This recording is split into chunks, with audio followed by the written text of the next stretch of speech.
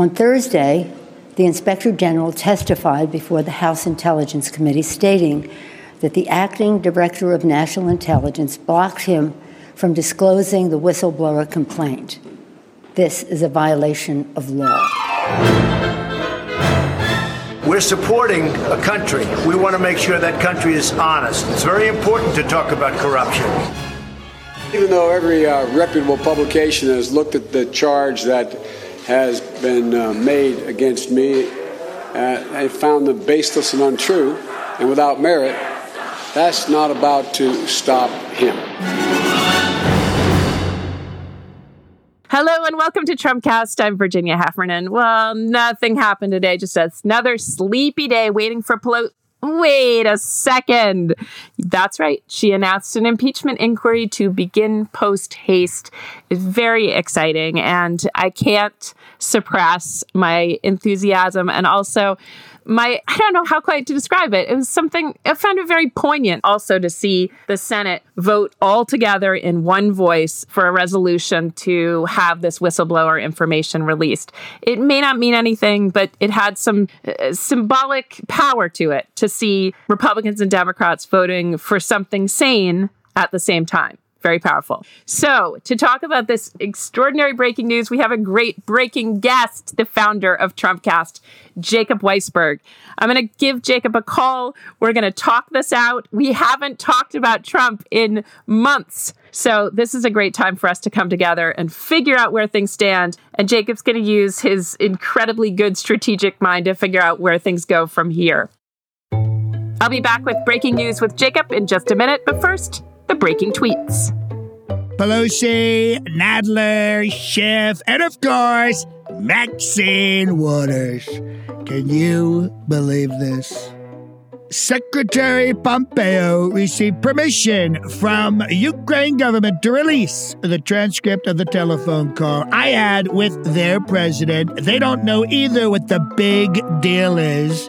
A total witch hunt scam by the Democrats. Such an important day at the UN. So much work and so much success. And the Democrats purposely had to ruin and demean it with some breaking news, witch hunt garbage. So bad for our country. And the Democrats are so focused on hurting the Republican Party and the president that they are unable to get anything done because of it, including legislation on gun safety, lowering prescription drug prices, infrastructure, etc. So bad for our country. I am currently at the United Nations representing our country, but have authorized the release tomorrow of the complete, fully declassified, and unredacted transcript of my phone conversation with President Zelensky of Ukraine. You will see it was a very friendly and totally appropriate call. No pressure, and unlike Joe Biden and his son, no quid pro quo. This is nothing more than a continuation of the greatest and most destructive witch hunt of all time.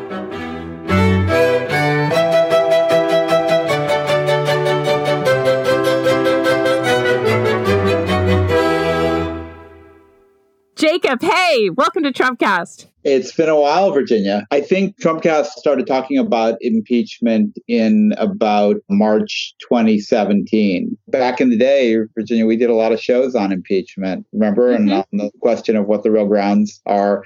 And it's interesting how quickly this Ukraine thing has turned into the leading case. I think it's partly because it's a neat little package. It's comprehensible. You know, it's sort of it looks like it might be an open and shut case. And it's also kind of a wonderful irony that the reality star president will be undone by his outrageous request to another reality star president of another country. Yes, that's right. The ironies compound. It must be up to some kind of exponential level of irony that not even Jacques Derrida could have imagined. So go back to some of those early conversations and shows you did about impeachment in March of 2017 and thereafter. I remember that there was a discussion of what high crimes and misdemeanors really are. Remind me of what you concluded in those days. Yeah, well, I think high crimes and misdemeanors are not the same as simple criminal offenses, in that there are criminal offenses that are not impeachable offenses, and there are presidential abuses that aren't crimes, but that are impeachable. And I think fundamentally what high crimes and misdemeanors means in the constitutional context is the abuse of official power. And so, for example, if, the president got drunk and punched somebody, it might be a crime of assault, but it likely wouldn't be an impeachable offense because it's not an abuse of his office. Whereas taking advantage of his office to enrich himself might not be technically a crime of bribery or corruption, but would, I think, be an impeachable offense.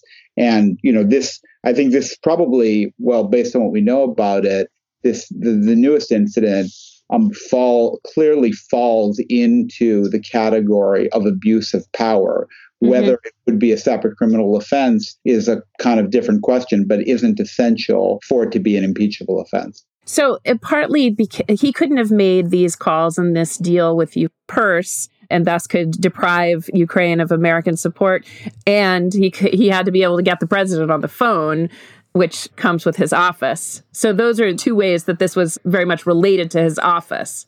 Yeah, I mean, it seems to me that just asking for a criminal investigation of someone in the family of a political opponent, regardless of whether he threatened or conditioned aid, I mean, if he did any of that, it takes it to just the next level of outrage. But, we're so, we're so inured with Trump to, things that would be inconceivable with any other president. I mean, think if Nixon, who we think Nixon would be capable of a lot, but even if you found out that Nixon had called another world leader and asked for the investigation of Ed Muskie or one of his probable opponents in 1972, forget any threats, forget any bribes, forget any inducements, surely that would have been an article of impeachment, and it would have been an article of impeachment on par with others about using the CIA and the FBI and the IRS and other organs of government to harass and investigate his political opponents. I mean, just that is so shocking. And, it's amazing how quickly we're looking for a smoking gun that goes beyond that. I don't think we need a smoking gun that goes beyond that. I mean, I think that by itself is a extreme and also a cut and dried abuse of the president's power.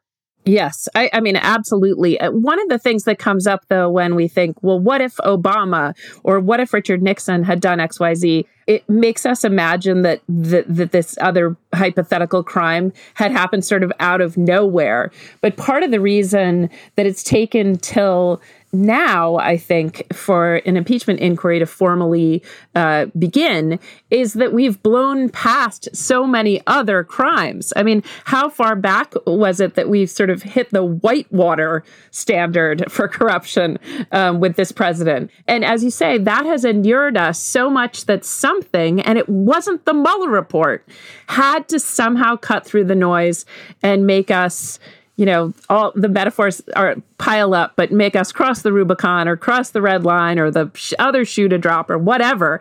And somehow it was this. So you say it's especially graphic for the public. And we know that Pelosi wanted a good story for the people so we could all understand what was happening.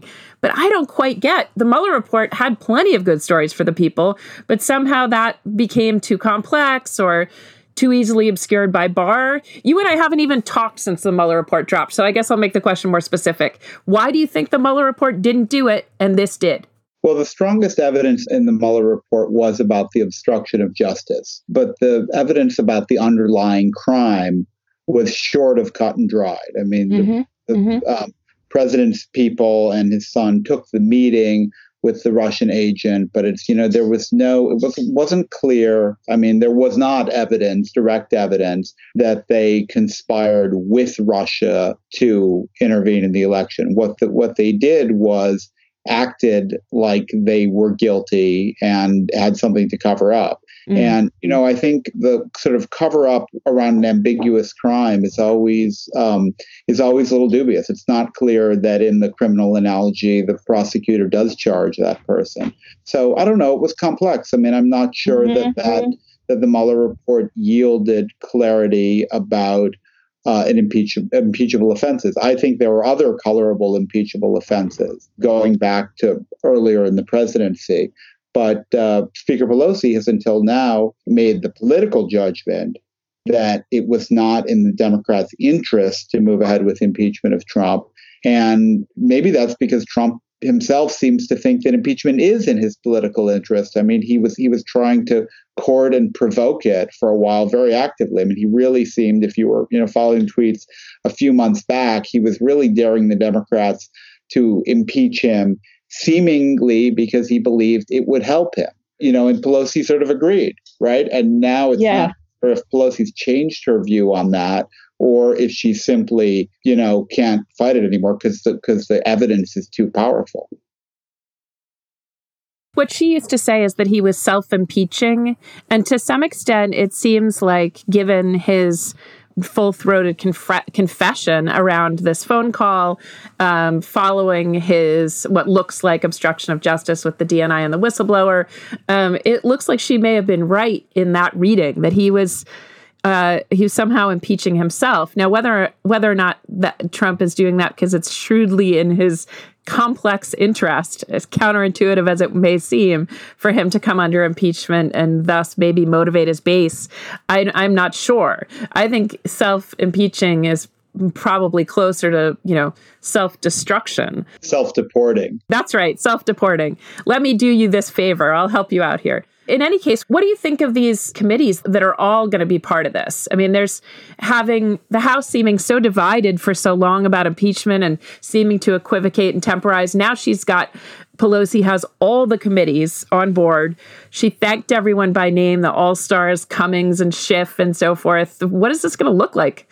Well, I think you consolidate an impeachment inquiry, at least based on previous precedents. So you'll have one committee that leads the inquiry. They have to draft articles of impeachment. And I think one question is, do you want a shorter bill of impeachment and try to move it through faster?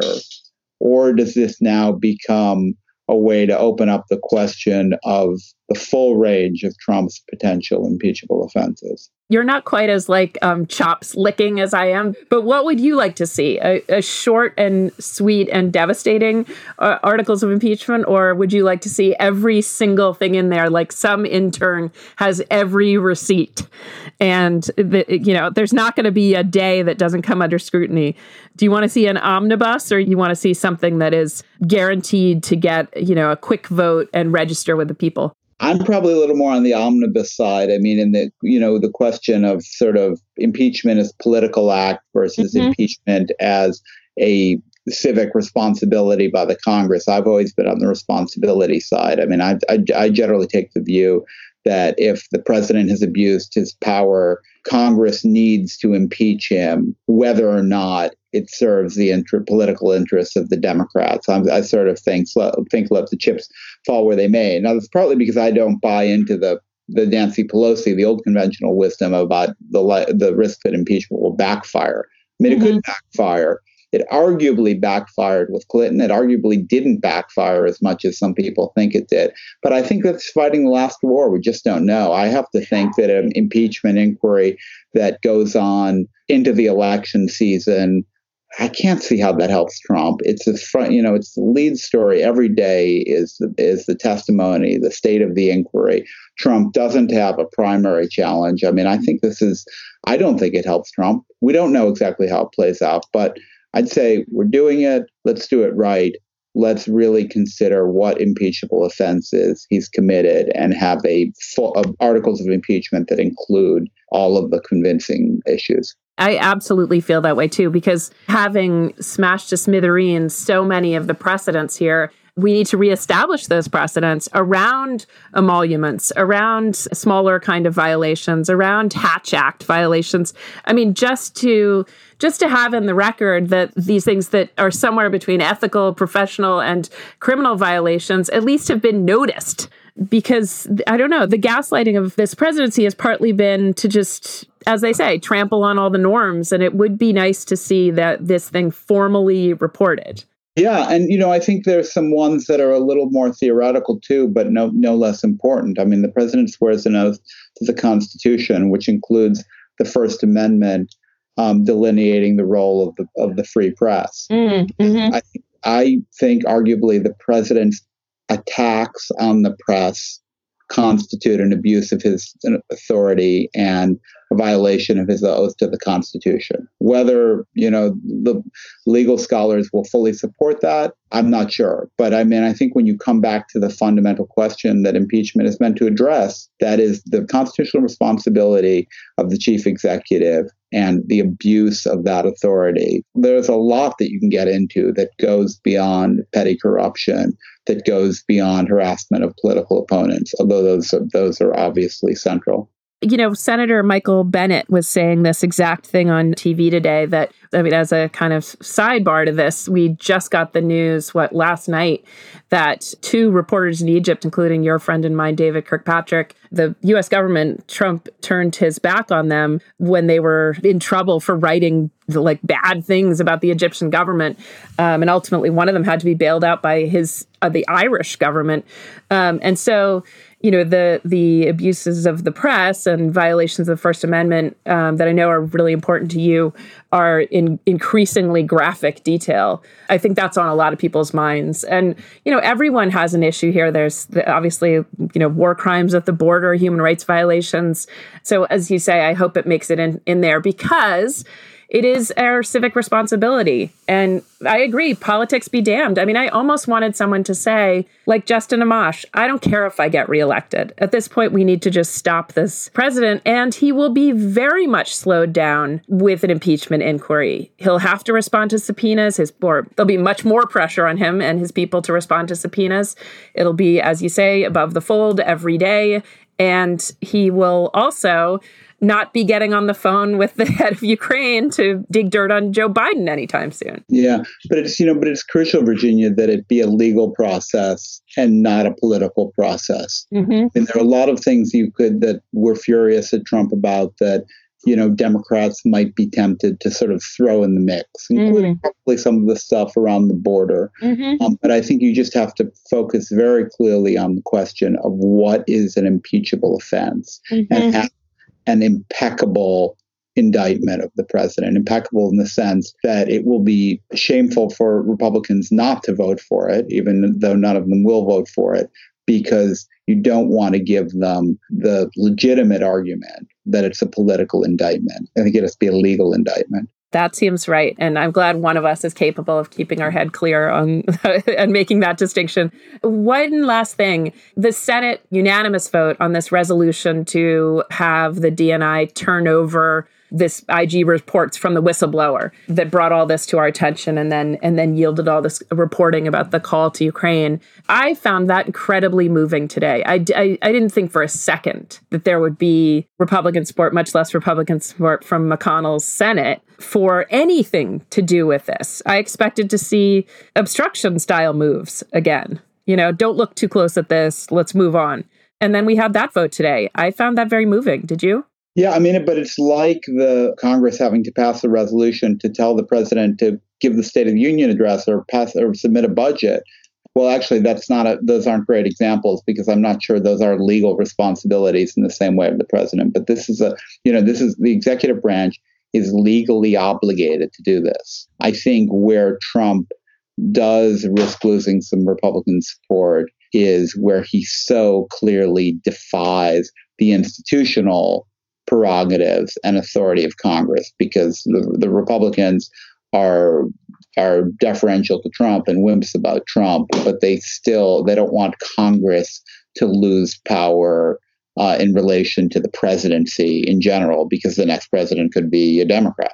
Yeah, that's right. And also someone brought up that if indeed there were negotiations or there's something hinky about Trump withholding aid from Ukraine around this, that even McConnell is not going to like money decisions being made by fiat by the president when, this is a congressionally the aid was voted on by the Congress. And that I think is interesting too, that if they see their power usurped too much, that might break the loyalty of some in the Senate even. I still think it's symbolically really powerful to see both sides of the Senate vote in sync. It's something we never, I don't know. There's something symbolically powerful about it. Yeah, I mean, the Nixon line was, when the president does it, it's not a crime. You know, Trump goes even further than that and says, essentially, the president can do whatever he wants. Yes, it's self-exonerating. Jacob Weisberg is the CEO of Pushkin Industries with Malcolm Gladwell, and he is the founder of Trumpcast. Thank you so much for coming in for an emergency Trumpcast. Pretty good news that we haven't seen the scale of in a while, at least for some kind of congressional action. And I hope you'll come back for a full show. Well, of course, Virginia, thank you for taking care of Trumpcast. I've been listening, and it's been terrific. I've missed being on with you, so it's nice to come back.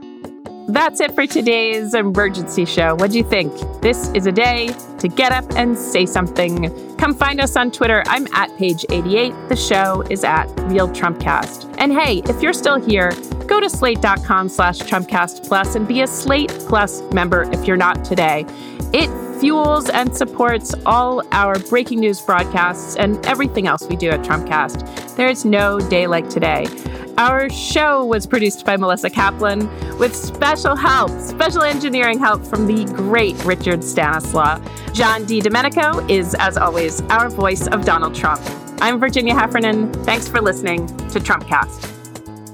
Why in the world would they impeach me? I'm a tremendous president, the greatest president in the history of presidents. I have been very good. This is total bullshit. This phone call is how you do business with people. Okay, you hold things out, you sweeten the deal, you add things on, you take things away. Don't people know how I do business? Can you believe I'm getting impeached over a fucking phone call? I give a porn star $130,000. Nothing but a stupid fucking phone call. That's what trips me up. Jesus Christ on a cracker.